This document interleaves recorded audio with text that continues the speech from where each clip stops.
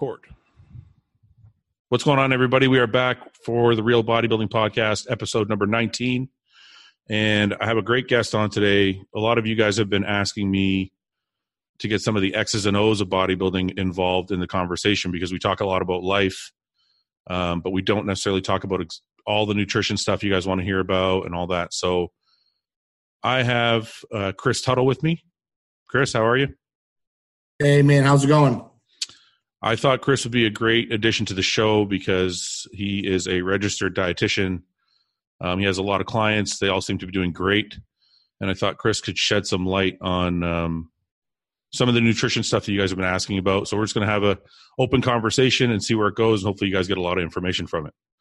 So, Chris, you had the North Americans this past weekend. Yes, sir. And how did your clients do? Everything went pretty well, man. I had 5 people compete. Everybody made first call out except one. We had one pro card. Everything went really well. I was happy with everything. You know, like there's not, I wouldn't sit back and, you know, sometimes you go back and you're like, oh, I would have changed this.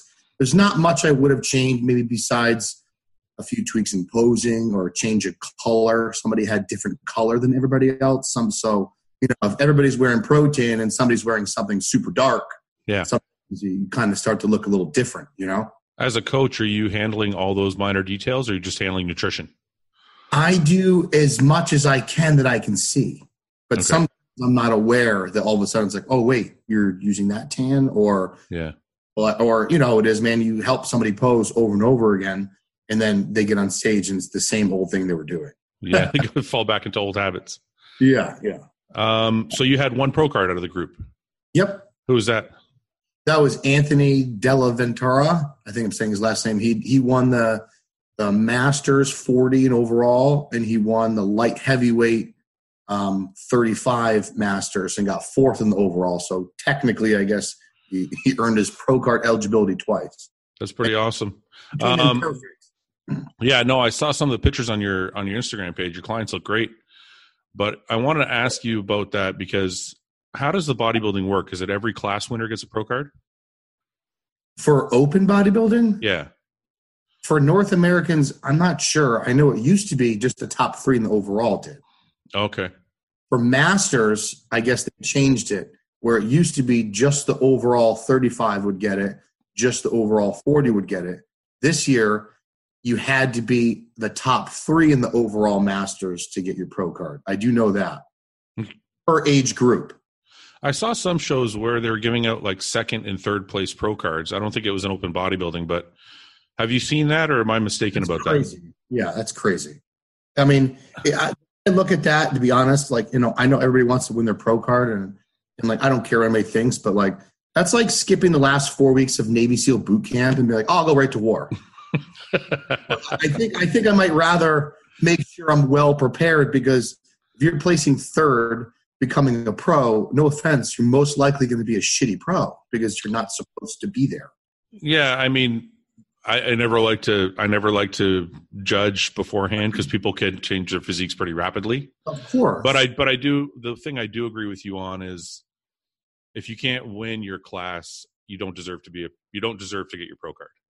Right, exactly. So I don't know why sometimes people would want it because, you know, like they might. I've been in a situation before where, you know, somebody gets 2nd, gets their pro card, and they go right into a pro show a year later and they get smashed and they're upset. I'm like, listen, you have to understand, you know, like, you know, the lineup you were in that you turned pro in may not necessarily been a hard lineup, not knocking you or what happened, but now you're competing against people who are the best of the best. Yeah. So if you went and you did, say, nationals and you won the overall against a stacked class, got your pro card, you're more than likely to have a much higher percent of waiting a year or 2 and doing well as a pro. You know what I mean? Yeah. Have you had to have those conversations with your clients? Yeah. Is it a hard conversation to have, or is it like just a reality check? It used to be, but now I really don't give a shit because it's like sugarcoating things just does not work. Yeah. You know, you tell people flat out, you know, like how some clients perceive themselves better than they are. They might be like, oh, I could definitely stack up against those guys. I can beat those guys. I'm like, well, let's slow your roll there. You know, Bobby, let's put things in perspective and do it. And and then they get these expectations in their head they're going to win, and then they go again next year to that show they thought they were going to win, and it's a harder lineup, and then they get smashed, and then they're like their life's over with. You know what I mean? Do you tamper down expectations? Because I do that with my clients. Like I always err on the side of caution because that's what I do with myself. So when I'm talking to my clients, I'm like, look, this is a big show, blah, blah, blah. We're just going to do our best. Like I know some coaches are like, oh, you're going to win for sure. No, that's the dumbest thing you say to somebody. I'm totally on your aspect. I came from a whole background of racing motocross my entire life. So like in racing motocross, it's an individual sport. So every time you're on the gate in your lineup, your whole focus is on me. Like, okay, I have to take this corner correctly. I have to do this correctly. I have to do this correctly in order to beat those guys. It's not like I'm going to get them like, no, I'm just going to win. Yeah. No, like you have to make sure you're doing everything that you need to do and focus on you to be the best version. After that, the cards fly where they fly. Yeah.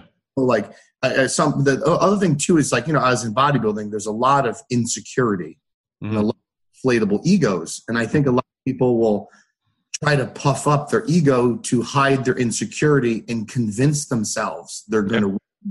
And then as soon as it doesn't go, it's like, yeah, they're like devastated.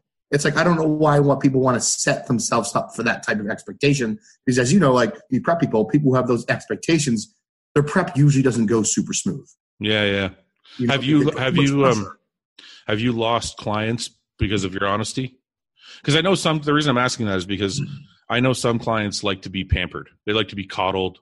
They like to be always like the positive reinforcement. And I personally like the blunt truth. Like when my coaches say to me, look, you're behind, you're off season, you're too fat. You're like, I like that blunt honesty. So are you that way with your clients, or are you more positive reinforcement? Probably more on the blunt side, but also on the side of progression. It's like, listen, man, I know you might not like where you are now, but you better than you were 3 days ago. And that's all that matters. We're going in the direction. Sometimes people can't handle, like, say you're 5 weeks out, like, dude, you're behind, you're not going to make it, you know, then they fall apart. More or less stay positive, you know, not being like, dude, you're awesome or anything like that. But yeah, in the same way with you, like, man, I like honesty and like what, you know, I'm friends with Evan and Evan since 2007. And since 2007 till now, I think Evan's only given me like 4 compliments over the shows. And I remember getting ready for nationals, and like he will never say anything he doesn't mean. He's the most like well-rounded, integral person I've ever met. And at nationals, he looks at me and goes, "Holy shit, Tuttle, I've never seen you so dry and hard before." And I'm like, "Oh, that means something," because everybody else is like, "Dude, you're going to kill it. You're going to smash it." And then somebody who always keeps his mouth down and says something that's way more meaningful. Of course, of course. So when did you turn pro? 2013 in the light heavyweight class. Can I ask you a question? How tall are you? 5'9". Why, and this may be a stupid question, but I have to ask it. Why are you in the 212 class and not, why, like, did you want to be bigger, or are you just, this is good for you? This is what you want to do? I mean, I really wanted to be bigger, but like, you know, growing up training, like, I don't want to make this an excuse, but I didn't really have a lot of good role models. There wasn't a lot of coaches when I first started. So like I did a lot of damage to my body with my lower back, knees, hips. And I got as high as 262 before. And like, I couldn't even walk around, man. My knees hurt, my hips hurt, lower back hurt. Sleep apnea was so bad, even my sleep apnea machine. And I'm like, maybe being that big is just not feasible for my structure and the damage I've done to my body, you know? Yeah. Lifting through pain and causing all the issues I've done, just being a total knucklehead in the gym. I'm sorry, I want to interrupt you. This is actually a really important point. Do you think that's your fault, or do you think it's genetic? And the reason I ask that is people are always asking me like why I have so many injuries. And I always wonder sometime if it's genetic, if it's something I did wrong in the early days, if it's because I started late, like I don't know. So how do you attribute your pains that you're having strictly to the way you lifted? Obviously there's always a genetic component. There's like no question there's a genetic component. Obviously racing motocross my entire life from age 7 to 21 pays a toll, all the broken bones. And then, but like I ignored a lot of pain, and I obviously lifted like a lot of these bodybuilders do, amateur guys you see post videos on Instagram, like just a total jackass doing like 4 reps. Like, what's the point? Yeah. I remember ignoring a lot of pain, like, doing heavyweight on hack squats or squats, and like my knees getting swollen. And the only thing I was concerned about was, man, I hope my knee swelling goes down by next week so I can train again, And then over the years and years, it started to get a little worse and worse. And then I sustained a pretty bad injury getting ready for New York Pro. I had chondromalacia, my knee so bad I couldn't even squat 135 the entire prep. Yeah. That's really the straw that broke the camel's back going into it. Now I have arthritis in my knees, and knees hurt every day. But it's a combination of both for sure. How many pro shows have you done? Only 2. And how old are you? 36. Are you going to do more? You're getting ready for something right now, aren't you? Yeah, I decided to jump into California Pro in 10 weeks. My knee's been pretty good, and I kind of found a system of training that I can stimulate my quad without re-injuring or aggravating it every couple of weeks. So as long as that knee holds up and I can keep going what I'm doing, I'm gonna do it. So there's a lot of people that message me with knee issues or elbow issues or shoulder issues. How have you managed to, including myself? I have Osgood-Schlatter. I don't know if you know what that is, but yeah, I had it too when I was racing motocross. Yeah, mine's flared back up in the last 3 months. For those of you who don't know, it's a calcium buildup at the top of the tibial bone, and it inflames the patella tendon pretty badly. So it makes it really hard to squat and things like that. So how have you been able to manage working around your knee injury or knee issue? So I'll just say this for everybody who's listening, everybody's knee issues or causes are different. So this doesn't apply to every knee issues. So my issue is I have an imbalance in my hips. My right leg's always been stronger. And when you train to muscular failure, there's always some type of compensation, right? Mm-hmm. So over the years of compensating, the left leg being weaker, my femur probably started to move forward a few more millimeters than my right was because it's weaker, grinding the femur into the patella. So you get scraping of the cartilage under the knee over years. Eventually, chondromalacia starts and the cartilage on the patella deteriorates. So that is what happened to my knee. So now I got to do more single leg things, working that left leg completely independently from the right leg. So there isn't any compensation, and I can completely pivot properly with good mechanics. The only downfall is, just as you know, in powerlifting, powerlifting is a hip, primarily a hip. All the power comes from the hips. Yeah. So now that I have to pivot and protect the knee, it's like my glutes and my hamstrings are growing faster on my left side, and quad activation is harder to get because I can't really drive upright or stay like a high bar squat, So when you say you have to pivot, are you talking about if you're sitting in the leg press machine, you're not sitting exactly square? You're kind of you might be pivoted a bit. Oh, no, I mean more I have to pivot on my knee. So I really have to make sure my knee doesn't travel forward to my toe. Oh, okay. Yeah. So, and I have to load my hip properly and with perfect mechanics. If you had to see my lunge on my left leg, it would be the perfect, most textbook mechanics, Yeah. Well, my leg, I have a little more leeway. I can lean forward to get more quad activation. Okay. So your body's compensating with the glute and the hamstring. Yeah, to make up for the lack of quad firing. But I think I saw a photo you posted a couple of days ago on your Instagram, and your legs look balanced. I'm good at hiding it, my friend. So what does the bodybuilding career look like? Is this just for fun at this point, or you still have aspirations? I love bodybuilding. People, a lot of my friends and people knock on me all the time. Why do you diet like that and eat like that? If you're not, I love it to the core. And whether I'm sponsored by Animal or competing, I will never, ever by any means stop living the lifestyle. Mm-hmm. I started living this lifestyle 2004, and I've never stopped. Even when I stopped for a year to go to school to finish my internship to be a dietitian, I still ate the same way. I still trained when I could. This wasn't a priority at that time. But I love it to death. I'll never stop training. I'll never stop living the lifestyle. I love it to death. And I would love to keep competing. But, sometimes you got to, take into consideration, Jesus, do I want to be able to catch a football with my kid when I'm 40? Yeah. Run my body into the ground till nothing? I'm not going to be that guy on stage in his 50s told me like, I still got it, but I'll still train and live the lifestyle and be healthy, So how did you go from motocross to bodybuilding? What was the switch? This is a funny story. So I loved dirt bikes since I was like 2, and I never gave up on it. My mom's like, dude, they don't make dirt bikes for little kids. And then one day I saw some kid with a bike in a park, and I go, Mom, look. And she's like, oh, crap. So now he got me a bike. I got faster. I wanted to race.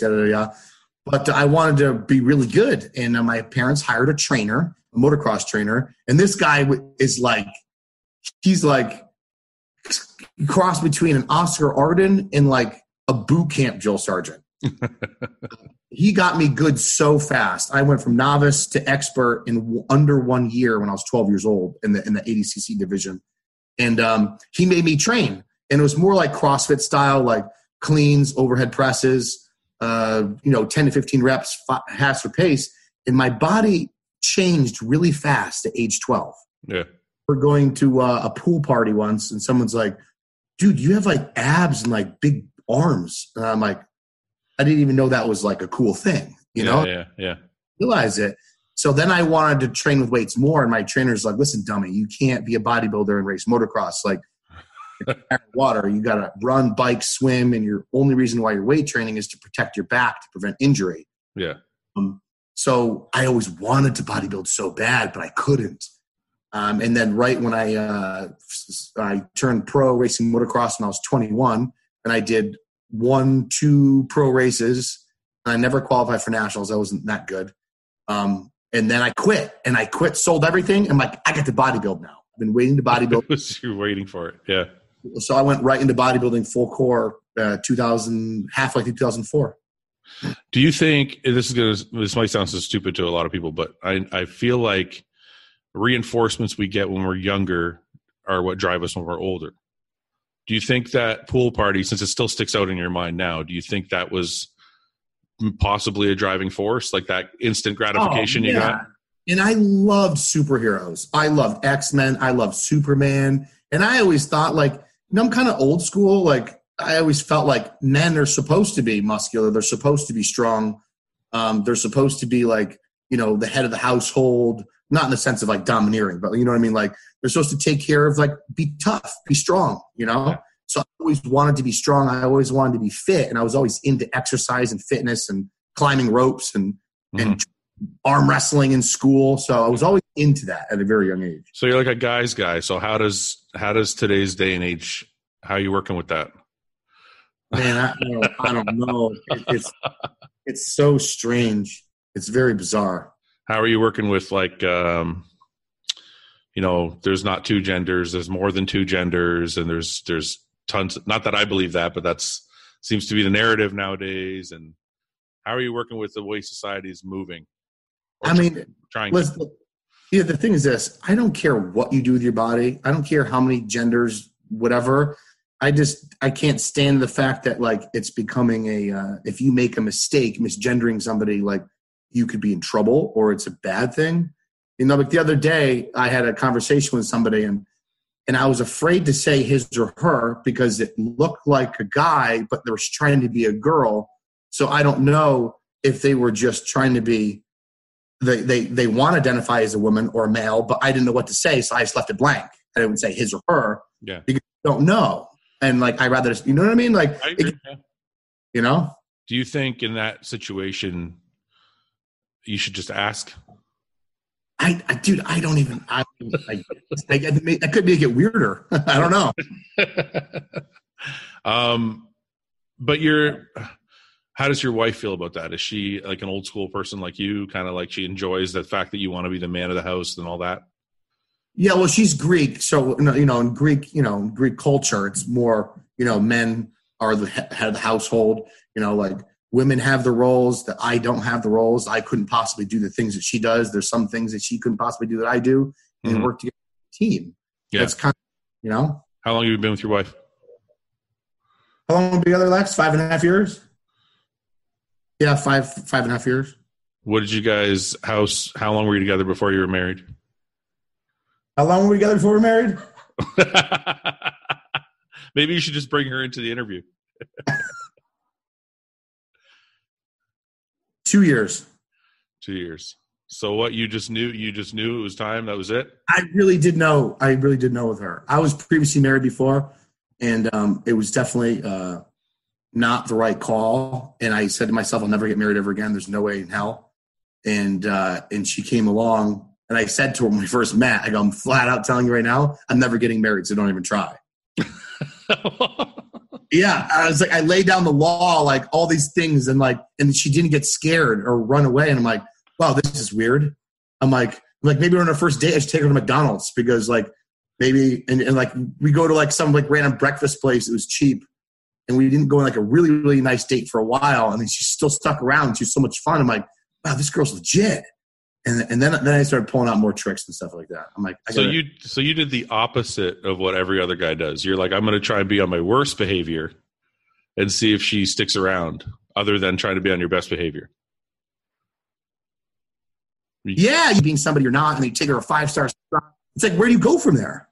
yeah. So, but it worked.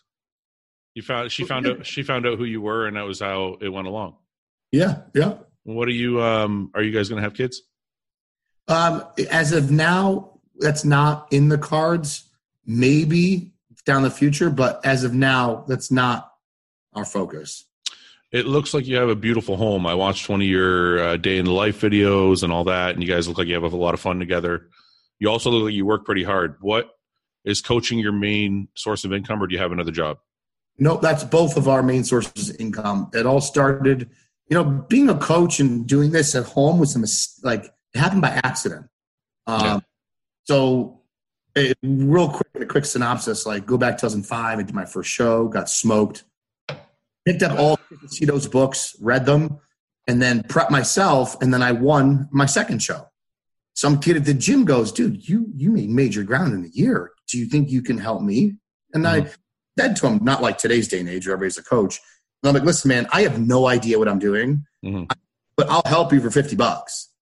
And then Tim, and he did well. And then his friend goes, hey, man, you made some major ground from last time. What'd you do? He goes, well, I had this kid at the gym help me. He goes, do you think he can help me? And that started in 2005. And over 2005, that snowballed into the next person, the next person, the next person. I never intended it. It was just side money for when I was in college, And then I went to school, nutrition, became a dietitian, came back. And then everybody was waiting for me to come back to help them with their preps and diet because I wasn't doing anything during my internship. Yeah. And then it started to get bigger and bigger and bigger. I worked at the hospital as a clinical dietitian for years. And then I had to go part-time. And then I quit and went full-time. And then my wife eventually quit and she became full-time. And now we both do this more than full-time. Okay. So you skipped over a lot of stuff there. So when did you start going to school to be a registered dietitian? When did you start that? Well, right after high school, I was still racing motocross, and that was my priority. I said, if I'm going to race and be a weirdo, live in my parents' basement, racing, being young is the time to do it. So I didn't go to college until 3 years after high school.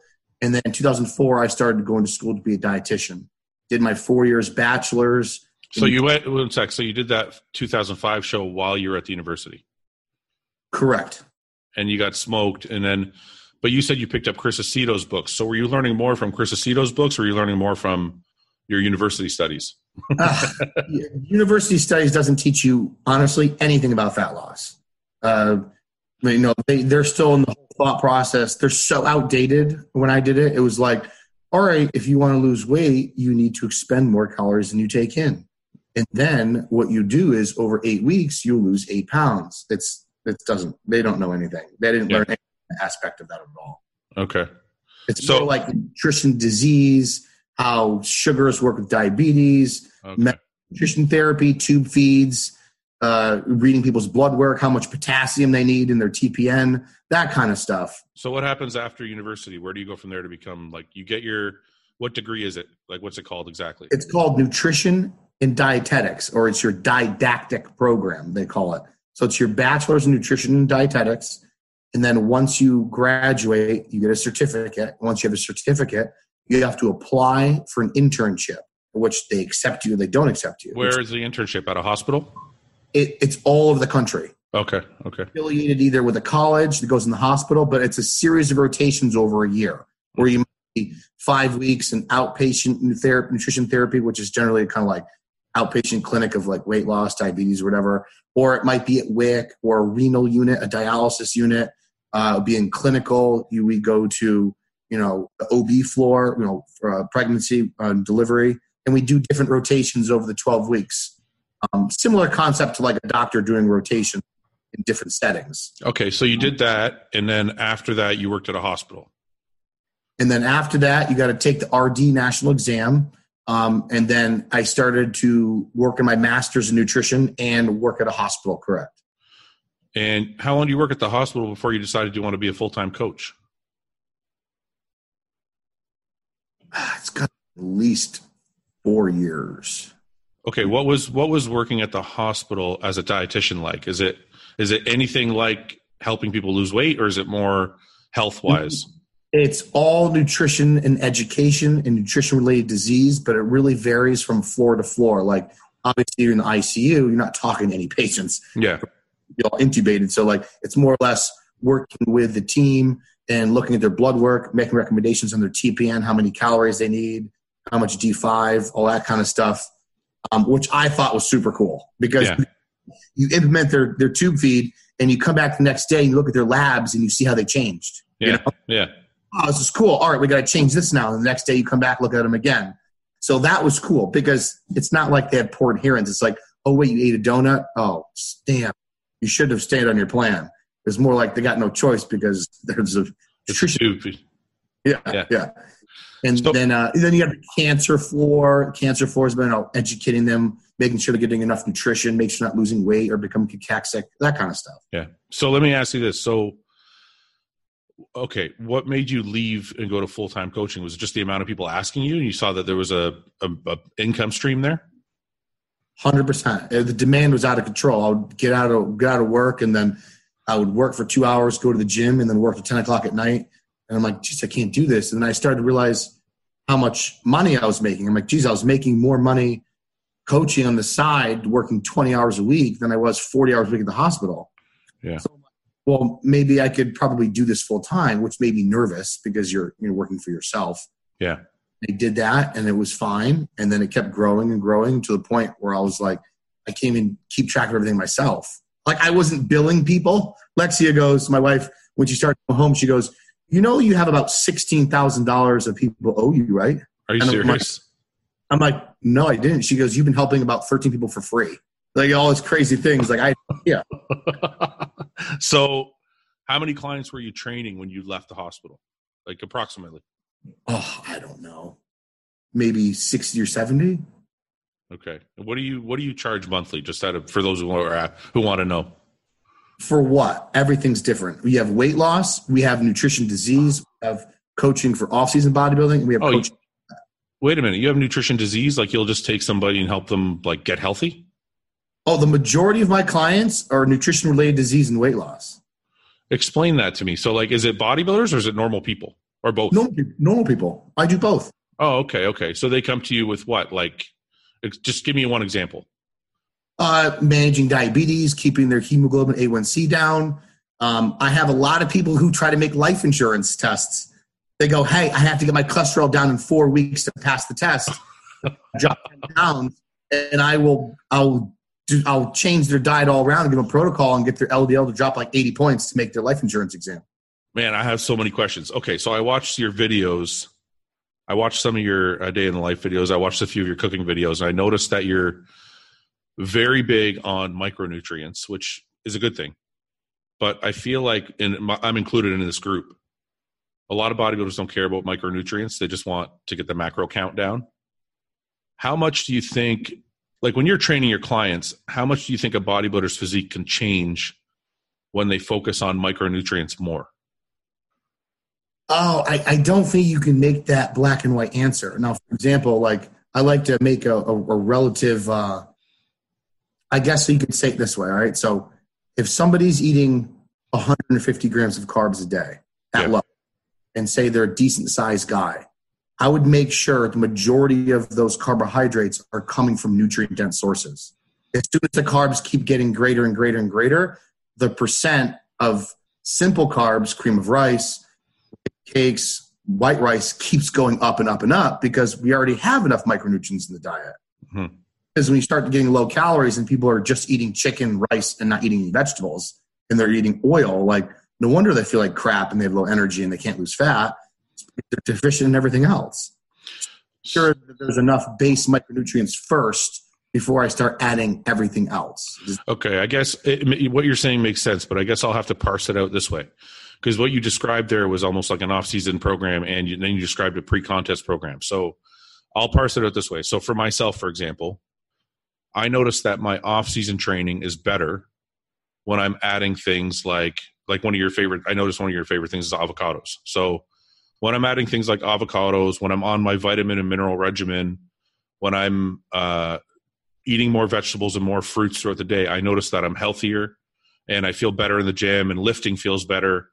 My joints feel better. Like everything just feels better. 100%. I never took that into account coming up as a bodybuilder. I just okay, I need my steak. I need my fucking potato. I'm going to squirt a shitload of barbecue sauce on it and I'm good. Yeah. And so do you think if someone's focused on the numbers, let's say somebody's focused on, I want my bench to get better. Do you think focusing on those micronutrients can help that, or is it more a body composition thing? It absolutely will help that. There's no question about it. Because, so much research in my master's with cancer survivor mortality, morbidity rate shows that people who eat a balanced diet are much more likely to survive terminal illnesses than people who eat a diet more deficient micronutrients and take vitamins. It doesn't work the same. So they theorize that there's some sort of synergistic effect that food adds together that makes the body stronger and recover better. Do I have the exact answer? No, I'm not going to shoot out weird random theories if it's not proven yet, but I do believe that there's a certain percent, whatever percent that might be, should be of micronutrient dense foods. And obviously, if you're trying to gain more weight after the fact, you should be adding, obviously, other easier to eat things that may necessarily not contain the micronutrients. So everybody's diet should have some degree of a variety of fruits and vegetables. Like the typical bodybuilding diet is horrid. And no wonder so many people have GI issues, because what do you think happens to the GI when you're just slamming straight rice and chicken and beef all the time, So how do you square this with people that are having great success with just chicken and rice? Well, I mean, if they have great success with chicken and rice, then they can keep doing chicken and rice. But as you know, genetics reign supreme on everything. I mean, I've seen people one damn meal a day of fast food and they're benching 4 or 5 or 10 reps, Yeah. You can do that. And some people don't seem to be affected as much by others. So usually I become more practical. Somebody comes to me with a terrible diet and I'm like, and they're working great, then I'll work off their diet and maybe just add a few extra things, not take their diet and dump it upside down and eat carrots, spinach, and tomatoes all day long. You know what I mean? Yeah. And work from a progression. Or if they come to me and they're like, I'm eating hot sauce, rice, and chicken and beef, I feel like shit, my GI sucks, and then I'll flip it upside down. Yeah. So when you formulate, if a new client comes to you or even old clients, when you're formulating their diets, do you have a set amount of micronutrients you're trying to put into their diet? Or are you just saying, I want you to have a fruit of your choice, I want you to have it, or do you have specific things that you want them to have every day? Yeah, it's more like specific things that have every day. And as you know, a lot of people's adherence to diets is very poor. So you really got to work with what they're going to do, not necessarily what's the most optimal, unless they say to me, Chris, I'll do everything you tell me to do, no matter what. It doesn't matter. That's a different case. But, I usually say, man, I want at least 2 or 3 fruit portions a day, which to me, a portion is 15 grams of carbs. Can you tell me, before we go on, let's parse this out for people that are listening. Why do you want them to have 2 or 3 portions of fruit a day? Oh, because of the micronutrients in the fruit. It's easier to eat carbohydrate. It actually helps digestion. Like apples contain sorbitol, can help you go to the bathroom. It's a good source of fiber. They're relatively cheap. They're very easy to eat. It adds more palatability to different foods. If you're going to add in a few fresh strawberries to your oatmeal, or if you're going to mash in banana into your cream of rice, a way to get some more potassium in. It's other things to kind of enhance flavors besides just eating plain stuff. And versus having somebody take, a sugar-free jam that's loaded with Splenda that doesn't contain any fruit at all, and they're adding that for the flavor. I'd rather them have something that adds other flavor. How do you feel about those people that say fructose is bad for you, it's stored in the liver, blah, blah, blah? They are completely incorrect. If you're consuming a large quantity, to consume enough fructose from fruit to jam out your liver, you'd be having to eat like 2 pounds of pineapple a day. Because 50% of fructose in fruit, it's like anywhere from 5 to 15%. Now, if you go down the street and you go to the gas station and you buy Sour Patch Kids, a couple things like that, you're ingesting more fructose in that bag of Sour Patch Kids than you are if you ate a pound of pineapple. I don't think people think that. I don't think people realize that, eh? No, people have no idea. This is the thing. You asked me before, like in the dietitian school, did you learn a lot and how it applies to bodybuilding? No. But what school and education does teach you is really how to feed through the bullshit. Okay. I could give people a bogus study that says fish oil causes cancer. And 90% of the people I hand it to, they're like, oh my God, I have to stop taking this. It's like, no, read the study a little more carefully. Yeah. The study's totally bogus. Okay. People pick up stuff on one study and they look at it. Just like, as you know, like medicine, like you can't take one study and be like, oh, eggs cause increase in serum cholesterol. It's a little more complicated than that. Yeah. So people, especially bodybuilders, which is weird, it's like they can't wait to get out of their show backstage. They're eating a bunch of junk and candy, but they're going to sit there and tell me that fruit causes me to have a messed up liver. Yeah. I just read an article by Brad Schoenfeld, who's a PhD. I don't know if you know who that is, but yeah. Oh yeah. And he talked about antioxidants affecting muscle growth. Yeah. I noticed a lot of companies put antioxidants in their pre-workout formulas or their intra-workout formulas. How do those two mix? Like, do you even agree with that, or is that something you don't agree with? No, it is true. It is true. Just like how they say taking NSAIDs will negate muscle gains because it dampers the inflammatory response. Yeah. You need an inflammatory response for them to have an adaptation. Yeah. So like when wait, before you go on, I want people to understand what you just said, because that's actually a major point, because I know a lot of guys will get home after like a leg day with like sore legs or sore whatever, and they'll pop an Advil. It's the worst thing you can do. Can you explain to them, you don't have to explain to them the mechanisms of it, but can you just tell them that why that's bad? All right. So one thing, NSAIDs are one of the worst things you can ever take for an athlete. One, it damages your stomach lining and your intestinal tract, causes stomach ulcers, one, and it dampers the inflammatory response. So obviously if you're under pain, you're reducing swelling, it works great for limiting pain. But research has shown it actually delays healing. It might make you feel better temporarily. Overall duration of time, it can actually delay healing, especially in tendons and things like that. Ice is a better way to go. And more importantly, making sure your mechanics are correct, making sure your muscles are loose so your body's working properly, and then using other mechanisms to control that type of inflammation, more environmental instead of systemic. Mm-hmm. You need an inflammatory response to have a response to adapt. Okay. I just read actually a bunch of information on NSAIDs in athletes on how detrimental it is to Olympic athletes who take Advil prior, during, and after, how it like destroyed their stomach, hurt their performance, delayed recovery over a longer period of time at the end of the study. Yeah, it makes you fine the next day, but other than that, it's not the way to go. So going back to the antioxidants, if Brad Schoenfeld's article was right, or it wasn't a study he cited, it was just an article he wrote, but how does that affect, okay, if you're saying antioxidants affect muscle growth, why are we jamming our oatmeal with blueberries, and like, why are we trying to get as many antioxidants as we can? Or is it only antioxidants around training? Around training. Oh, okay.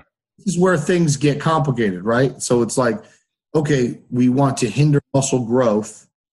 See, that's where people go from one extreme to the other, right? So you don't want to leave the gym and start taking 2,000 milligrams of vitamin C and loading up on vitamin E and all these antioxidants in mega doses. That's what you don't want to do.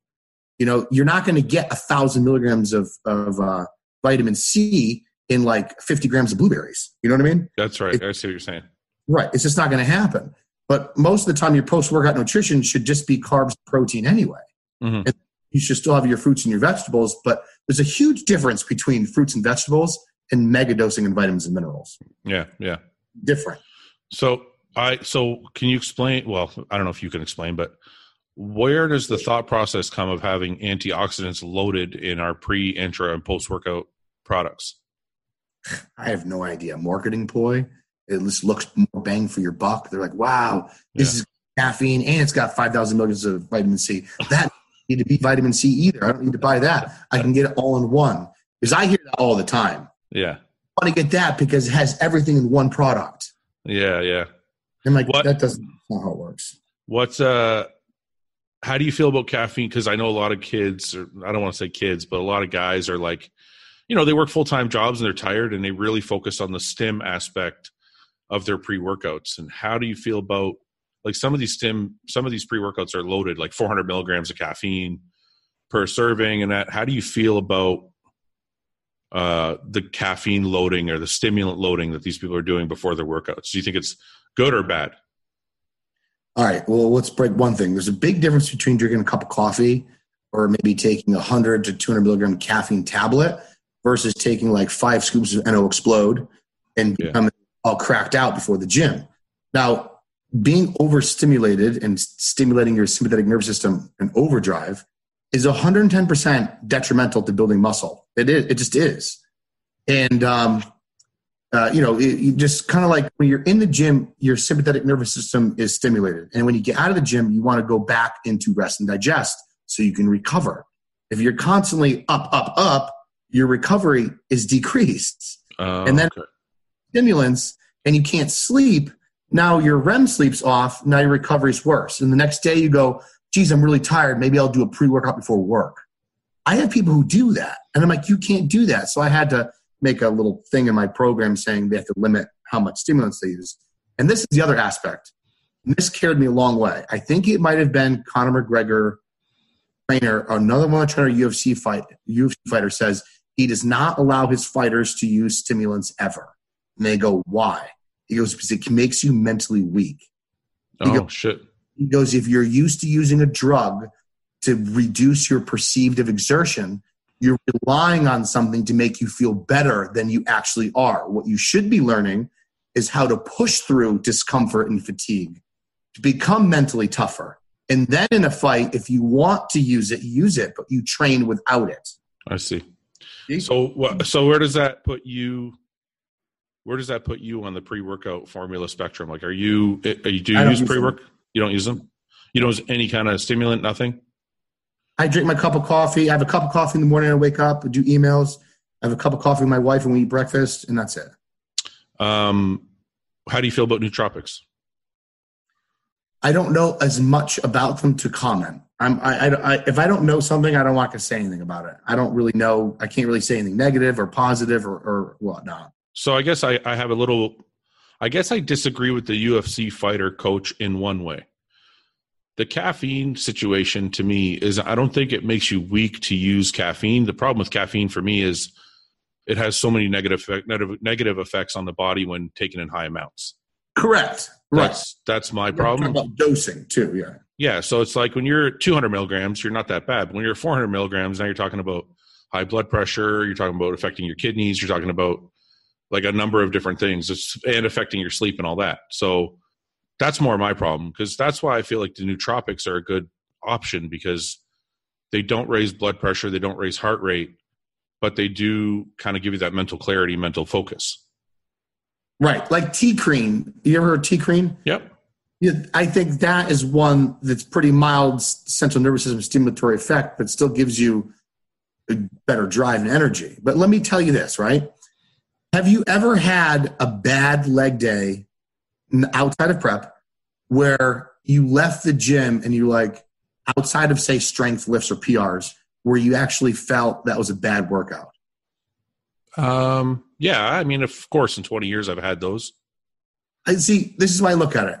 And a lot of times when people go to the gym, I feel like a lot of people, not everybody, want to feel that instantaneous pumped up as they walk into the gym.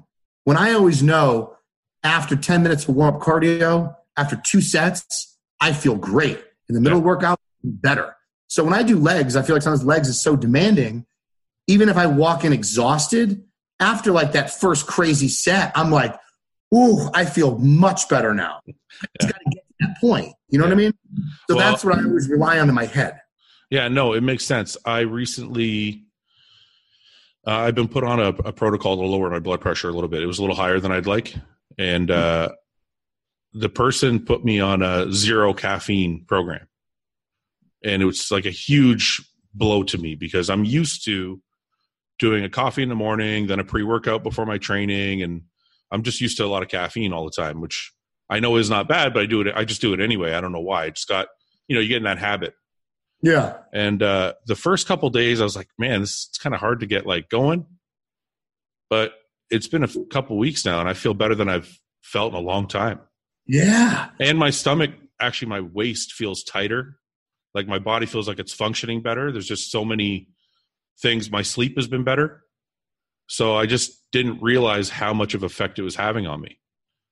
And this is one aspect, and like I'll cap it off on this last thing I'm going to say is, when your sympathetic stimulants stimulate your sympathetic nervous system, when that's stimulated, it directly affects digestion. Just like people with IBS, it's called the nervous person's disease. Mm-hmm. The anxious. I'm like, you're never going to meet a very calm, laid back person who has IBS, Yeah. And like, just to cap it off, so like to summarize to people how I really feel about stimulants is, I think they have their use. Are they great at decreasing rate of perceived exertion? Yes. Can they be useful? Yes. Can they be used and still build muscle? Yes. But the problem is when people start to become dependent on them and then they get tired and they use more and more and more and more, that is where it becomes, the double-edged sword, the detrimental. I feel like there's a therapeutic range that people can benefit and that's it. But like, I know a lot of people who are like, I just do 5 scoops. Or I do a Monster Energy at noon, and then I do a Red Bull at 3, and then I do pre-workout at night. Now you're going too far. Yeah, and I think that's where I got. I think I got to the point where I was tired and I was taking caffeine, and I'm like, I need more caffeine. I need more caffeine, and I'm like, and it's just wreaking havoc on my body, and I didn't even, So okay, so one of the things you said was you make sure they have 3 pieces of fruit in a day. What is another thing that you want to make sure people have that you're training in their day in their off season? Vegetables. I usually will give them vegetables that are more tolerated, less gas forming. So I usually just tell people they shouldn't eat broccoli, cauliflower, Brussels sprouts, even though they're for you. They're gas forming, they're cruciferous. So if you're eating, the thing about this too, bodybuilders, what do? They go to like their discount bulk store and they buy a 10-pound bag of broccoli and then they eat broccoli 5 times a day every day. That was me. Right.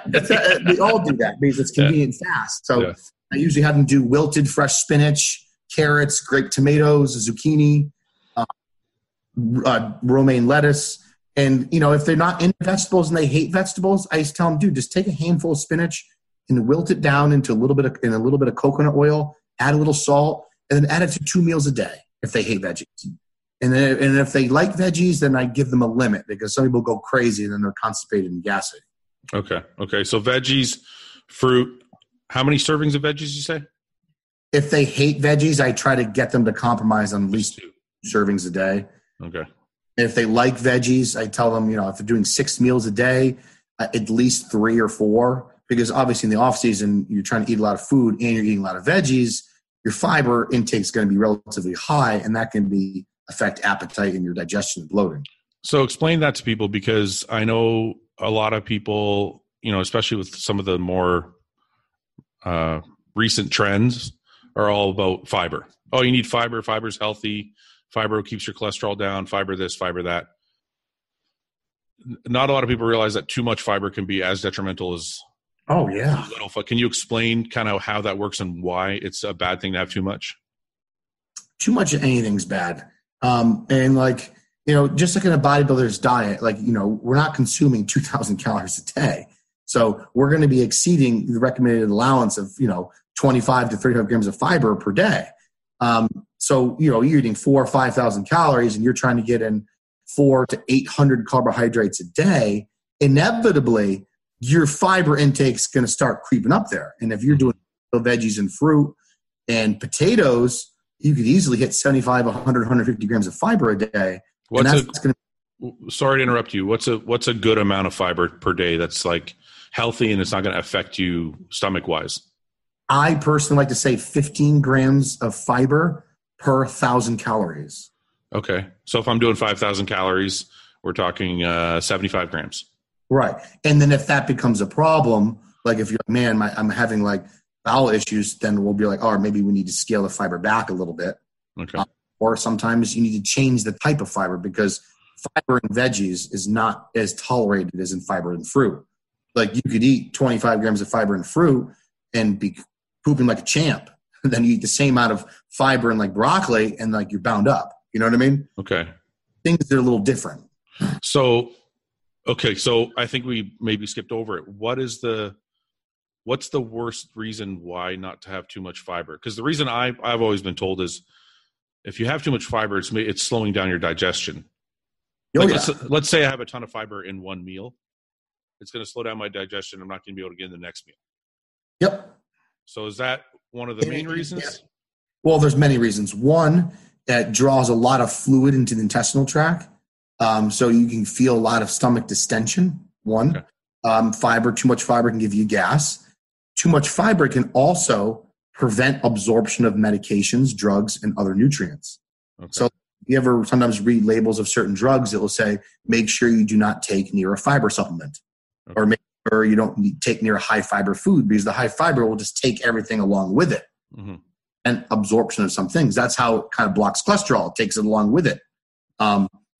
So there's that, there's like catch-22. And then the same spectrum of not having enough fibers, now you're having too much contact of carcinogens and contaminants in the intestinal tract and touching the wall. So you increase your risk of cancer.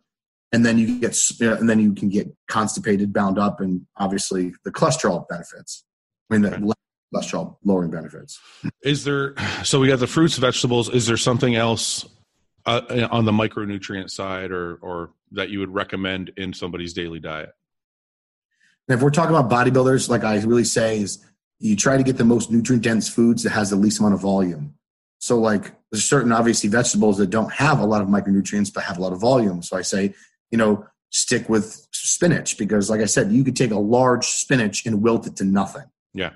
A few baby carrots, you could take a few tomatoes, and you can have a little good spectrum of micronutrient dense foods in such a small amount. Now, wait a minute. When you wilt down, I saw the way you wilt down your spinach. For those of you who don't know, just type in Chris Tuttle on YouTube and you'll get like his day in the life videos and that.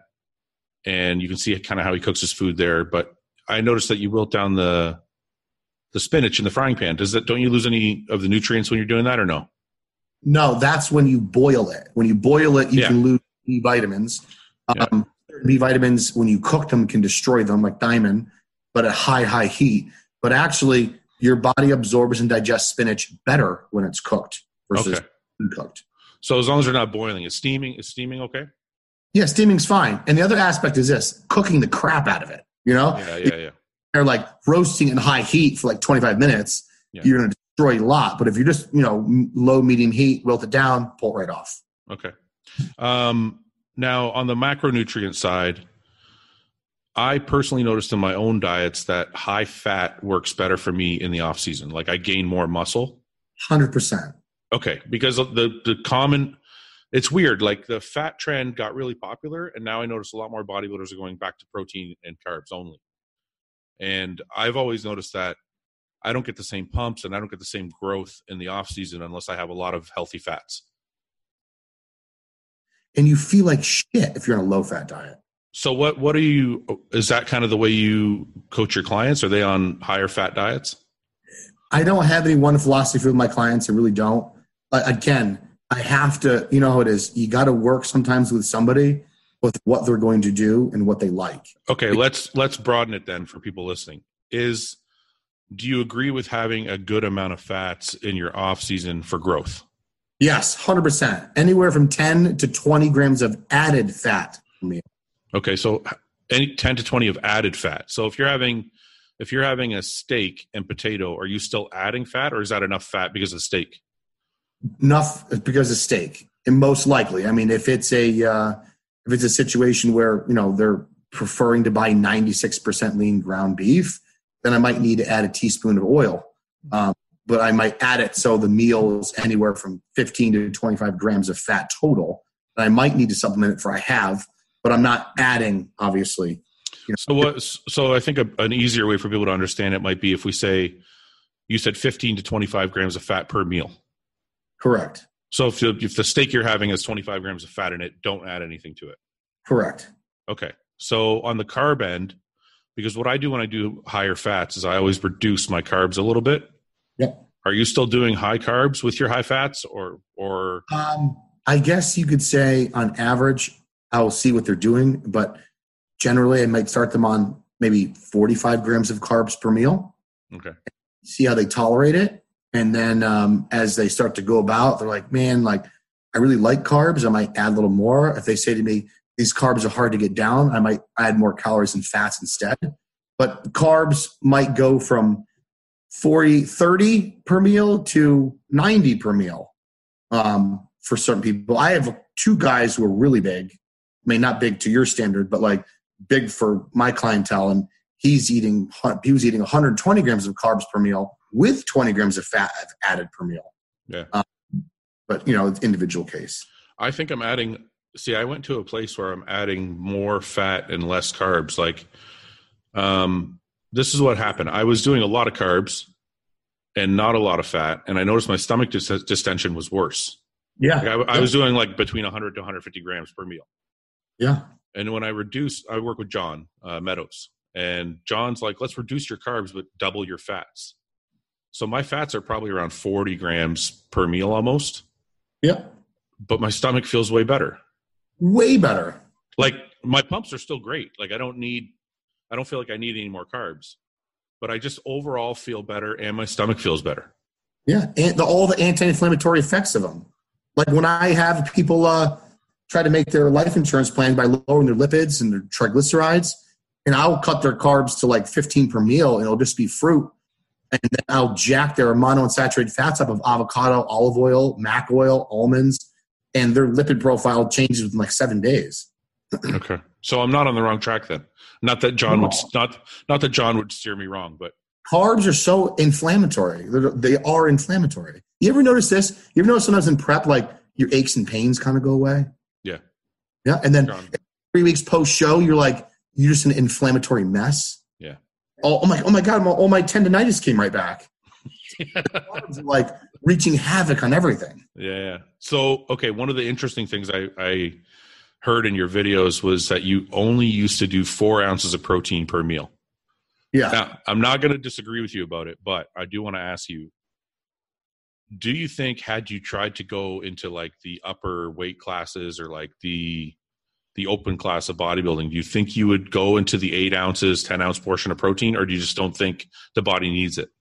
Well, I'll give you a recap. So like I've always had the understanding from school kind of tainted my view, just bodybuilders and whoever, like when you have a preconceived notion of this is what you're supposed to do, it's hard to break that. So, given the protein requirements I learned in school, I'm like, and then the protein requirements bodybuilders are eating, I'm like, there's just no way I need this. So I kind of compromised. So instead of eating 3 ounces per meal, I'm like, you know what, I'm going to do 4.5.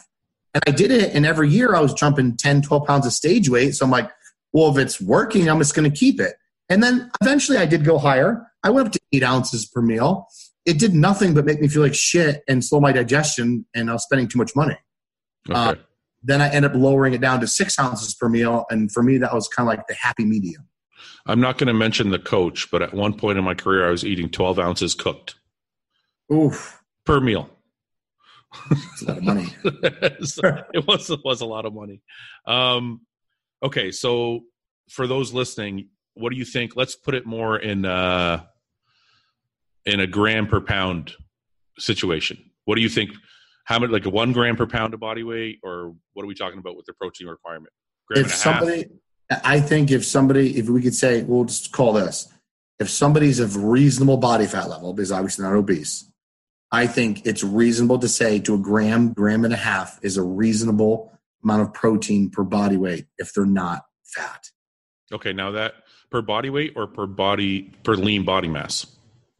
Per body weight. So like if you have a 200-pound bodybuilder and he's pretty lean, he's anywhere from like 8 to say 15%, I could say comfortable, I could understand doing 1 gram per pound or a gram and a half. I know in our field, nutrition field, it's much different. 1.5 to 2.2 per kilogram of body weight, which is less than that. Yeah. But that's fine. I think people doing 500 grams and they're a middleweight, I just think is ridiculous. Yeah. And I hear things all the time. One of the reasons why I said that in the video is my clients goes, all these guys at the gym are telling me it's impossible for anybody to gain muscle on anything less than 5 ounces of protein. I'm like, that's the dumbest black and white thing I think I've ever heard in my life. Yeah. You can't say that. You know what I mean? You get a chick who's 5 feet and she's going to eat 5 ounces of protein. You know what I mean? Yeah, yeah. So what do you think about, I want to know what you think about stomach distension from a health standpoint. How does somebody with a distended stomach or is having stomach distension issues, how do you solve that with your clients? I think it's a multifaceted issue. One, it's a postural thing when someone has anterior tilt to their pelvis, a very, very, very tightened psoas, very weak core musculature. I think that becomes a huge problematic issue that causes the stomach to be distended and lean forward.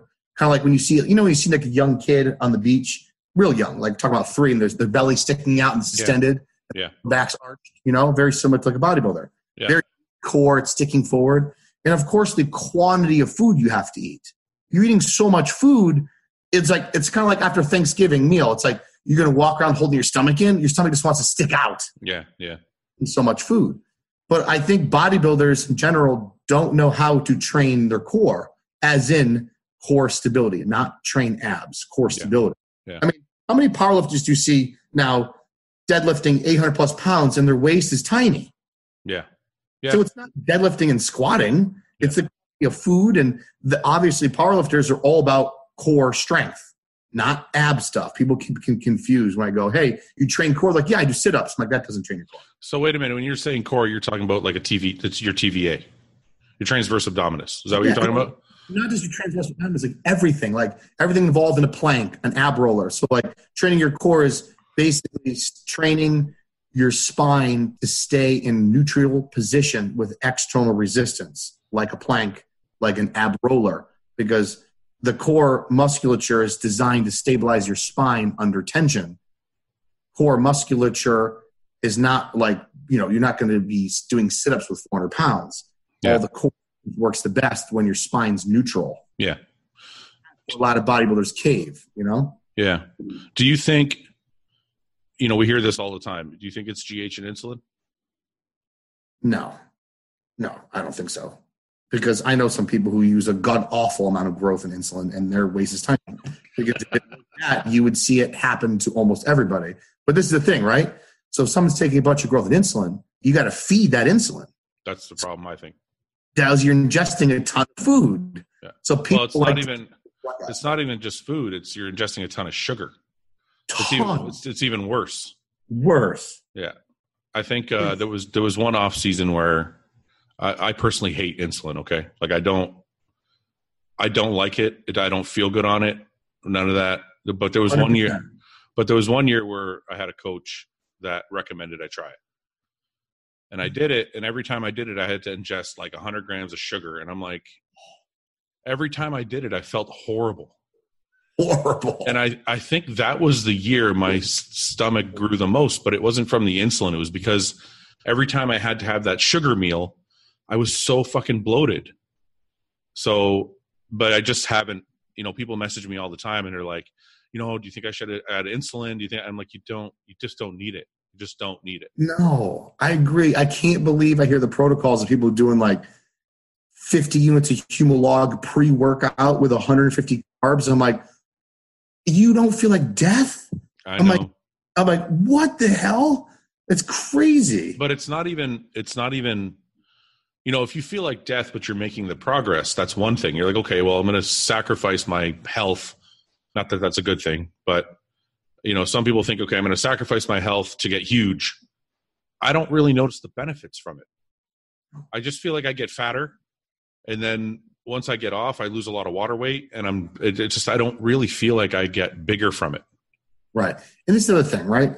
So, in Olympic athletes, when they cyclists who are cranking 80 to 90% intensity for a full 60 minutes, not absorb any more than a gram of carb per minute when it was just sugar. If they combine fructose, they could absorb more because it's a different pathway of absorption. But so a bodybuilder is not burning 60 grams of sugar in an hour of training arms. Yeah.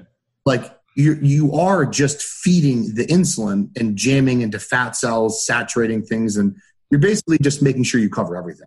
I don't think 150 grams of carbs training arms I think it's ridiculous. Okay, let's delete the insulin from the equation. How do you feel about pre, intra, post carbs? I've read some research with weight training, legitimate research. And it does show to increase protein synthesis, delay fatigue, delay muscle, mental fatigue from exhaustion, and things like that. Is it going to equate to an increased lean body mass over 12 weeks, provided that you have enough adequate nutrition? I don't see that happening. Mm-hmm. If you're in prep and I got to make sure I ration and time my carbohydrates around training to give me fuel, I could understand the rationale behind that. But if you're ingesting an adequate amount of calories per day, adding extra intra is really not going to be that beneficial because, as you know, it's like if you have a cheat meal last night, today's workout's going to be pretty good, right? Yeah. Not like I'm going to take this and oh my God, I feel a humongous difference. Yeah. Especially in the fed state. So I agree with it. I agree with you 100% on everything you said. There's only one aspect that you didn't mention was if I'm taking in pre and intra nutrition, let's say with a pre-workout or an intra-workout that has different pump ingredients in it, would the carbs pre or intra help shuttle those nutrients faster? Well, that's a good question. Would it shuttle it faster? I don't know. I mean, think about it. If the pre-workout meal, or actually probably not the pre-workout meal, but the meal before that, depending what it was, is already circulating through your system in your blood. Mm-hmm. So it's not like, say if you ate a solid rice and chicken 2 hours before training, it's not like that is going to be in your bloodstream used while training. No, right? That's not what I mean. Let's say you took a pre-workout that was loaded in citrulline. Okay, yeah. Right? And you want things to work better, or you want the glycogen that you're using during your workout also to be restored. Wouldn't a little bit of carbs intra-workout help that, or is that just you're kind of wasting your time? I don't think it's going to help restore glycogen. I think it's more or less going to prevent glycogen depletion because your body has a source right away. Okay. But that's kind of the same thing, no? I mean, yeah. Get it? Yeah. I mean, in theory, I still like the idea of going to the gym, drinking water, and depleting and then feeding. It's kind of like now your body's empty, insulin sensitivity is super high. Now your body goes dry sponge and soak it up instead of kind of another giving yourself an IV of food all day long. You know what I mean? Yeah. So you don't prescribe to the pre-workout, intra-workout products at all, none of them. Oh, for some people I do. Okay. Some people I don't personally. I usually ask them, "Oh, you've been using this. Do you like it? Do you feel like it has benefited from you?" And they go, "Well, since I started, I noticed I get more pumps and I feel less sore." Whether that's true or not, I'm going to keep it. The placebo effect matters, right? 100%. Yeah. How do you feel about? I want to know how you feel about ice, because ice has been on my brain lately, because I've talked to other people that say ice is just in your head and it doesn't actually do anything, but it's actually icing your body parts. Yeah, icing after, say your knees are sore or whatever, using ice to reduce inflammation and things like that. I mean, I use ice on my knees and I noticed a huge difference, massive difference actually. But I do understand what you're talking about because I know in Chinese medicine, they don't use ice at all. Yeah. With Chinese medicine. And some people believe that it's not. But like, I do believe ice baths help hinder pain because I could be way off on this. I do believe that extreme cold dampers some sort of inflammatory effect in the body or releases endorphins to help prevent pain. So I don't know if it's actually helping you heal or it's just making you feel better. That was the debate we were having. He was saying that it will make you feel better, but it's not actually reducing inflammation. Yeah, but I could totally see that. But I don't know if that's true because I used to do ice baths every week religiously after my leg days. And I specifically remember those were the best feeling. Like, I'm not talking the day of. I mean, even the day after or the next time I went to train, things just felt better. Yeah. So I always feel like it's a positive thing to be doing. You know what I mean? I ice my knees on and off 30 minutes for like 3 or 4 hours after I train legs every week. Mm-hmm. And notice the next day when I get out of bed, I'm not like, ooh. Yeah. It actually feels much less stiff. Yeah. So going back to the insulin thing or the drug aspect, what do you think? I noticed that the North Americans, not everybody was in the best condition. I don't know if it's the lighting or what it is. You were there, so you could see, obviously. So I don't know. I feel like, are guys using too much drugs and it's affecting their look? And I'm not trying to say they're lazy. I'm saying sometimes I think when you use too much drugs, you have a different look. You just don't get that really crisp look. I have to say, being in the crowd and seeing the pictures, like a couple people were like, oh, so-and-so was off. I'm like, no, they definitely weren't. You weren't there. Oh, okay. Show. But I mean, in consensus, I know what you're saying that, in past shows, I've seen much gnarlier condition. I know what you're talking about, but I do believe people's use of drugs, PEDs today is just the standard. The normal standards become so high that that's what people think that you need to do. Yeah. And normal standard of high, the normal standard is like high what it was 10 years ago. You know what I mean? It keeps like going up and up and up and up. What do you think normal is? Like, let's take like test, for example. What's a normal range for either a top amateur or any pros that you might, well, let's not talk about anybody but what do you think is a normal range for guys on an upper level? Normal range of what they're doing or what they should be doing? Both actually. That's interesting that you put it that way. Well, it's funny. I know more amateurs that take much more than pros do. Yeah. So anywhere from 750 to 1250 tests per week. I would think that it was kind of like a range that most people fall under. Yeah. I know people at my local gym who are taking 2 grams of test per week and they compete as a middleweight. And they look at me and they go, "You must be on a lot of crap." Oh, Jesus. What do you think about SARMs? Because SARMs are like the new thing, and people are stacking them with their steroids, and people are doing them as bridging mechanisms. And I don't see it. I don't see it either. And like Evan says to me, he goes, "Why is everybody who's always an advocate of SARMs never big?" And yeah. He goes, I don't see them jumping weight classes every year. Yeah. But I'm not into them. When clients come to me on them and they go, "What do you think I should do with them?" I'm like, do what you want, dude. Because I don't know anything about them, nor do I like them. I don't condone them. And in the States, it's like 80% are garbage anyway. Yeah. What about peptides? How do you feel about peptides? Are we including growth in that? No, because growth is actually like, if you get real growth, it actually does something.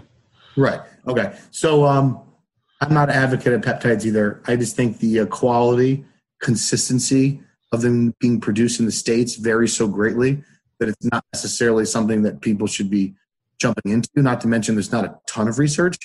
I do know a lot of people who've used them and they go, "Oh, my joint pain's better. My tendons are healing." Great. I've tried a couple of them. It didn't do anything to me. So I'm going to sit there and just poke myself with some random crap that's not necessarily going to work. Yeah.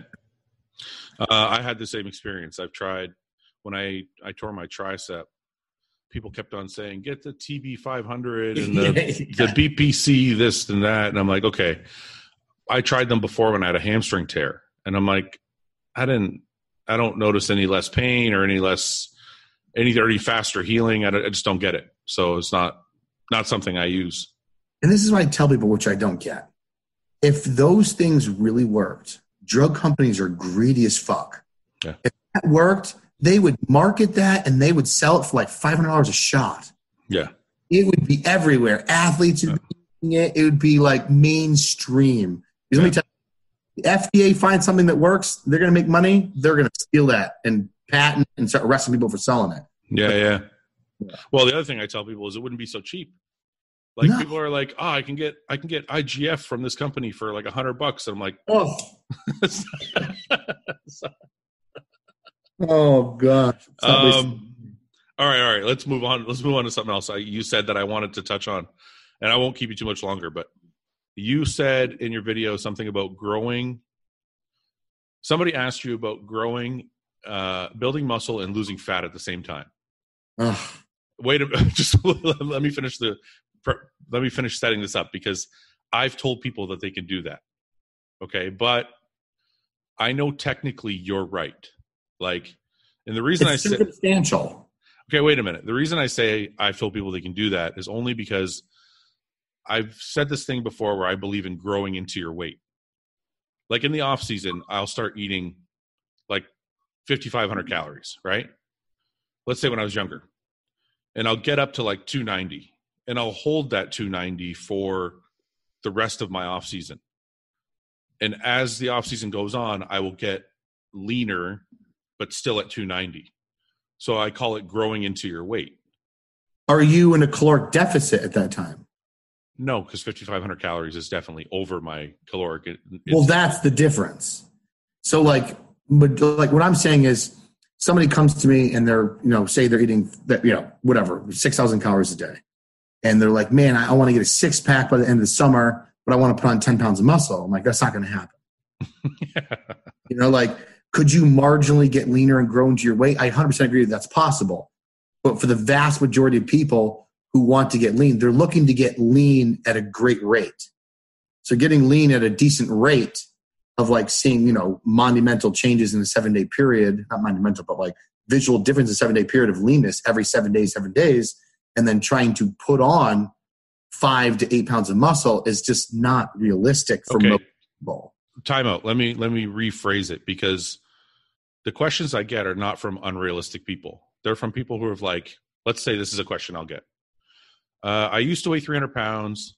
I've cut down to 200, but I still feel like I have fat on my body. Should I keep cutting, or can I start putting on muscle and still get leaner while I'm putting on muscle? Okay. And I would say that's possible. Okay. So what do you tell that person? What are they going to do? Okay. So I go, listen, given the fact that you've already lost 100 pounds of body fat means you've been in a caloric deficit for a long period of time. So your body's already insulin sensitive. It's going to be a dry sponge. And now you're going to be adding a little more food back, and you're going to be training conducive to muscle hypertrophy. So you're going to have a boost in metabolic rate. You're going to be focusing on lean muscle and a controlled diet. So he's going to see an increase in lean mass and most likely a good, decent amount of drop in body fat. The problem is, what it is, man. It's like sometimes that's a circumstance. Yeah. Somebody who can't bust past their plateau no matter what they do, and it's like cutting back their calories and then giving them harder weight training is not necessarily going to be putting a rewarding amount of muscle on and a rewarding amount of fat loss. Yeah. Yeah. Tell people it is possible, but it's circumstantial. I've seen some of my clients, I tell them, like, listen, you're burning the wick at both ends. You need a kind of a caloric surplus to gain muscle. You need somewhat of a caloric deficit to burn fat. So you got to choose one or the other. And this guy goes, man, we'll do body fat first and then reverse. I'm like, that's fine. And then I look at his pictures over a 12-week period. He's a natural guy, and he wasn't really trained properly. And he only lost 5 pounds, but visually changed drastically. Yeah. Clearly in his situation, genetics, training, nutrition, he did that. Yeah. So what do you think is happening when I grow into my 290? I think when you grow in your 290, you're still eating a sufficient amount of calories. You're getting an increased boost in metabolism. But how did I get leaner?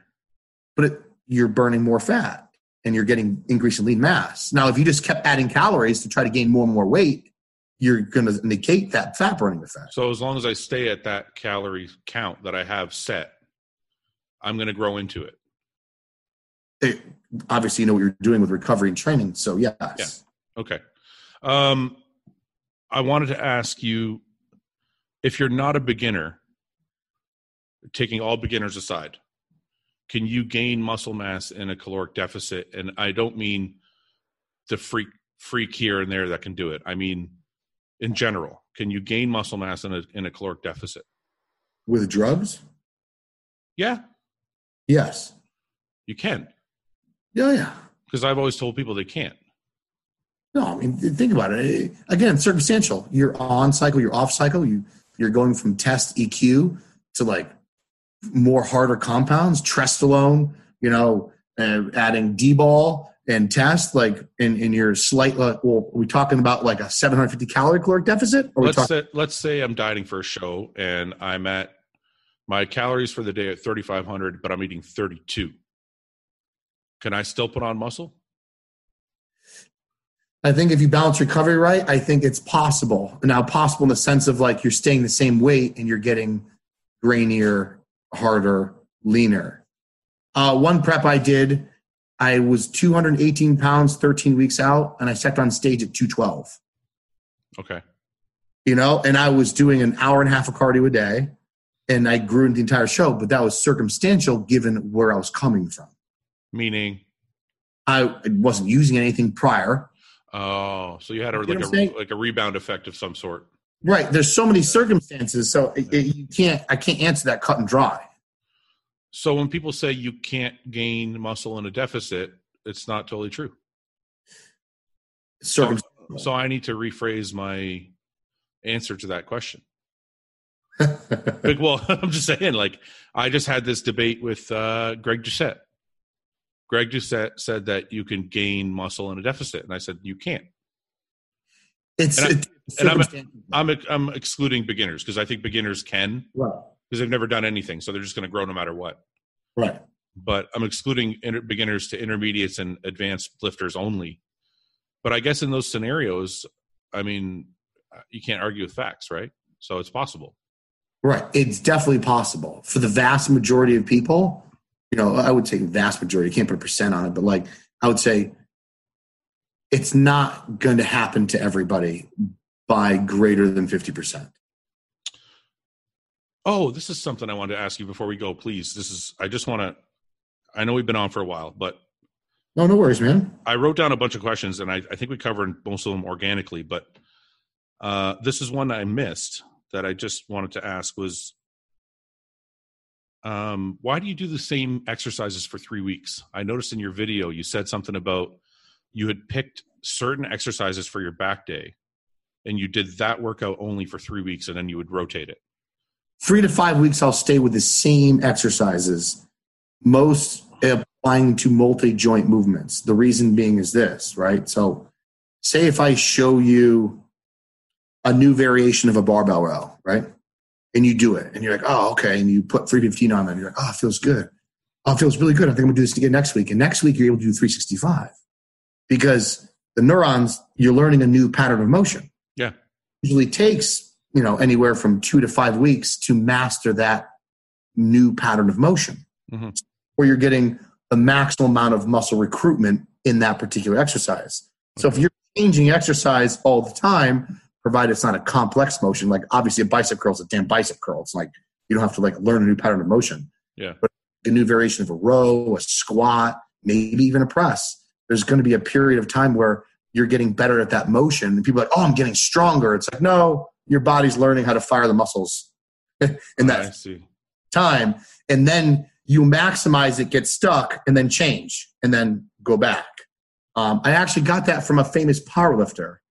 And he was saying that, when you're trying to maximize motor recruitment of a particular motion, he goes, you must stay with the same exercise in the same order for a period of time to max out your body's ability to fire those neurons before you change. So it's like going from a high bar squat to a low bar squat to a sumo squat like every other week. He goes, it's detrimental in that aspect because your body doesn't have enough time with that one motion.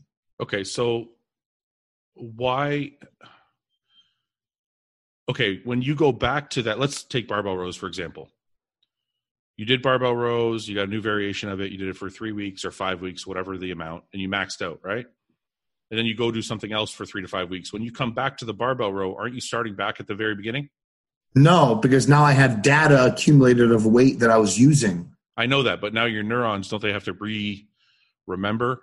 No, they just know. It's kind of like riding a bike. Yeah. Like, say, like for example, like racing motocross. It's like I went a year without riding at all, and I could still get on a bike and still rip it. You know what I mean? Yeah. My body still remembers. It might be a little rusty, but it might come back really fast versus kind of like obtaining the skill takes a long time, but kind of knocking off the cobwebs doesn't take nearly as much time. So if you come back to the barbell row after that 3 to 5 week period, the first week might be a little bit off, but you'll come back to your max strength fast, is what you're saying. Faster, or it might be dead on. Like I switched my exercises most recently back to week 1, and I was at greater strength than the last week when I left. Okay, and when you switch, when you set this up, you're doing the exact same chest workout for 3 weeks. You're not changing any of the rep schemes, any of the volume. No, the only way I'll change the volume is if I make an error.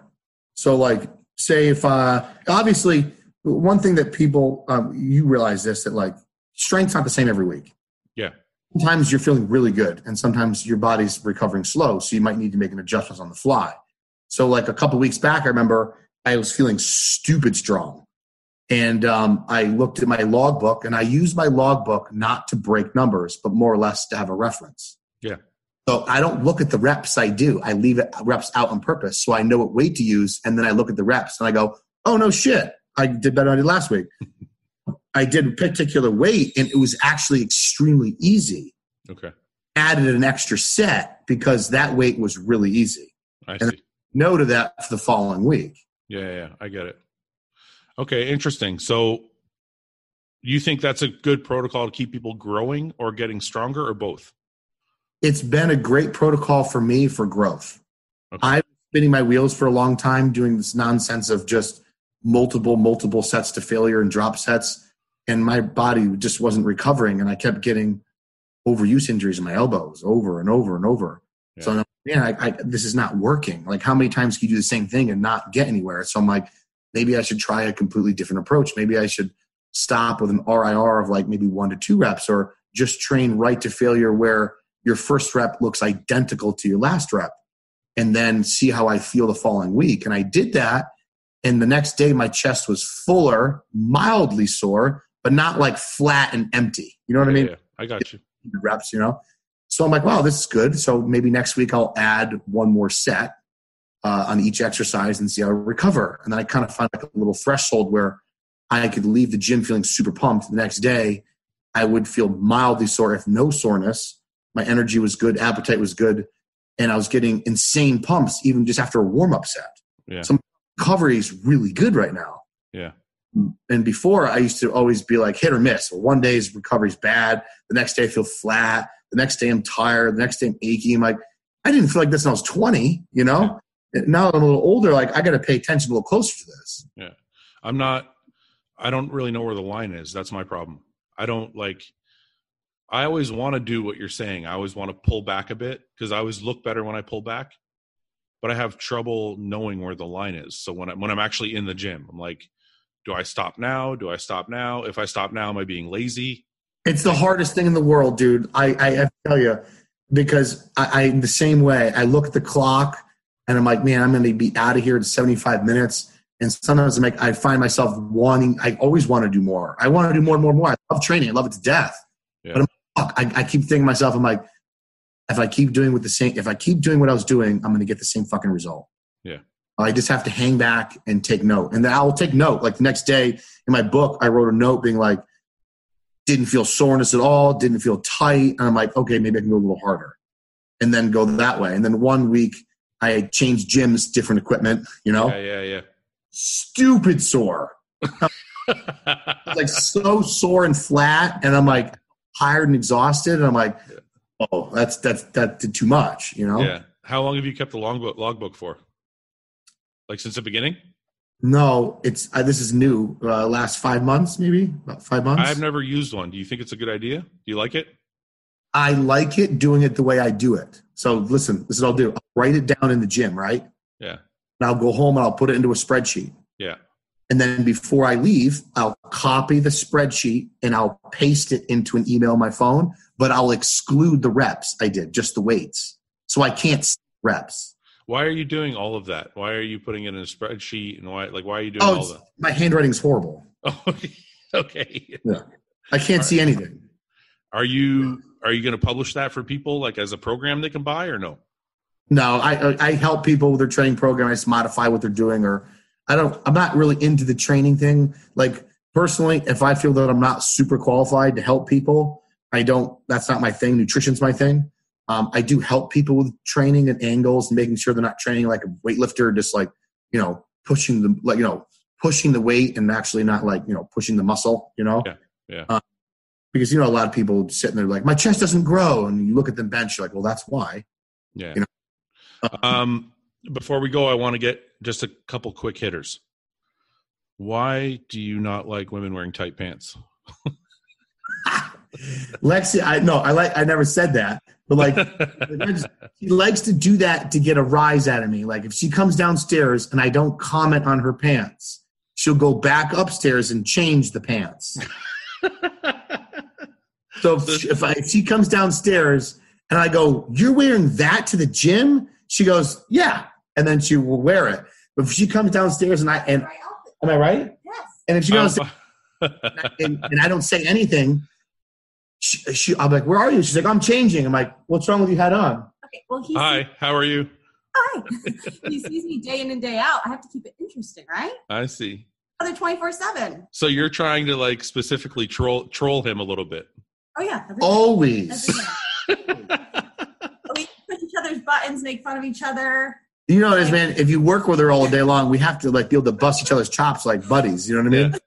So she's always razzing me wearing sketchy shit. I'm always like, what are you doing? Why? You're welcome. Like I can see your vagina on that thing. Dude. But you don't get upset. You're cool with it. No, like, I'm just cool with that. Like I'm not like, you better change your shit. I'm not like that. But I'm like, I can't believe you're wearing something like that. It helps your training. No, it does not. You know what? I like that. I like the attitude that you have because you guys are able to keep things fun. Was it always like that? Yeah, we've always been. Yeah, she's got for a personality for a chick. She's very easygoing. Yeah, like more easygoing than I'm used to. Like when certain things would happen, and I'd be like, like expecting that reaction, and then she's it's totally cool. I'm like, what? Are you sure? So this is a great story, right? Yeah. We had our bathroom redone in this little box apartment we lived, and there was no bathroom for 24 hours. Yeah. 4 days. So 4 days. So the contractor comes in and sees her walk in, and he looks at me and he goes, dude, do you have a female living here? And I go, yeah. He goes, there's no toilet. How's that going? I'm like, she hasn't said anything. He goes, where's she going to the bathroom? And I go, question. And I go, Lex, where you going to the bathroom? She's like, oh, I wake up in the night, go outside and pee. And I'm like, holy shit. And he looks at me and he goes, dude, you got to marry that girl. Yeah, 100%.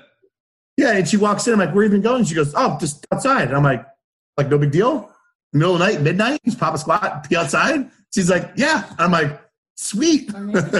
How old is your wife? 28. Good job. Holy shit. Yeah. She just turned 20. I'm bad at dates. Or 8 years difference. 8 years difference. And when you got a dog, how many dogs do you have? 5. Too many? No, 5 dogs? Yeah, that's Stuart. We have 4 little ones, and we have a 16-year-old black lab. How is that around the house? It's fun. Yeah, you have a 16-year-old black lab? Yeah. He's Old Man River. That's what we have a 14-year-old chocolate lab. That's crazy. 14 or 15. He's got bad hips and everything. We have that harness on him. Yeah, that's what we have. We kind of help him up and down the stairs. Yeah. And we we make him like people food. My wife has to like hand feed him. So yeah.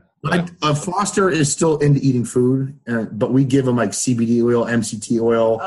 I give him people food, and we have this real food canned stuff that's like chicken, rice, and carrots and oatmeal or something like that. Yeah. Some medley of he needs real more food. calories. He needs more calories for sure. Yeah. That's When cool. we changed his food, man, he got better, like much better right away. Yeah. Fast. Yeah. Dog food. Last question, because I noticed you put out a couple rants on Instagram, and I like the fact that you rant because you seem really angry sometimes.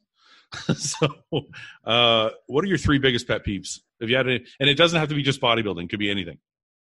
Okay. One is when people say they don't have time for something. It just means you don't value it enough to not make time for it. Don't say, if someone says to me, hey man, you never hang out anymore, I'm not gonna say I don't have time. I'm like, bro, I really just don't want to hang out with you. And don't make excuses. I can't stand excuses. I went to military school for a year, and if we made an excuse, we have to do 100 push-ups on the spot. Like if we made an excuse for anything, why did you guys not make it to the mess hall on time? And he's waiting for somebody to say, Jacob over there could put a shirt on, 100 push-ups. Like, you know what I mean? Like, just do it. Just do it. I can't stand excuses, and I can't stand when people don't take ownership for their actions. If you up, say you're sorry. Take responsibility. Take responsibility. In America, that's like lost. Yeah. And that's one thing that I cannot stand, man. It's like, and to me, it's like part of being a man is like taking ownership. You're like, you know what, dude, I totally fucked up, and that's my fault. Instead of just, no, man, well, you made me do this. Nobody made you do anything, dude. Yeah. That drives me crazy. Yeah. Man. I agree. You just opened a whole other can of worms I want to ask you about now with like military school and all those other things, but I don't want to keep you on too long, man, 'cause it's been a little over an hour. So if you'll come on again, we could talk more about like your life growing up and all that. Cause I just wanted to get a lot of the X's and O's because I knew you would have all the knowledge and I wanted people to hear it, but I want to get into some of the lifestyle stuff another time. So if you can in the future, we'll get you back on. Yeah, for sure, man. That's my upbringing. That's a good story, that military school story. Well, we'll get into all of it another time. I don't want to like I said, I don't want to keep you on too long, but I appreciate the time, man. Thank you very much. And I hope people get a lot of benefit out of this. There's a lot of good information. Yeah, man, I really appreciate the invite, dude. I thought it was really cool. Yeah, thank you very much, man. We'll do it again soon. I'll shoot you a message and we'll get it lined up. You got it. Okay, man. Thank you very much. Yeah, thank you. Okay.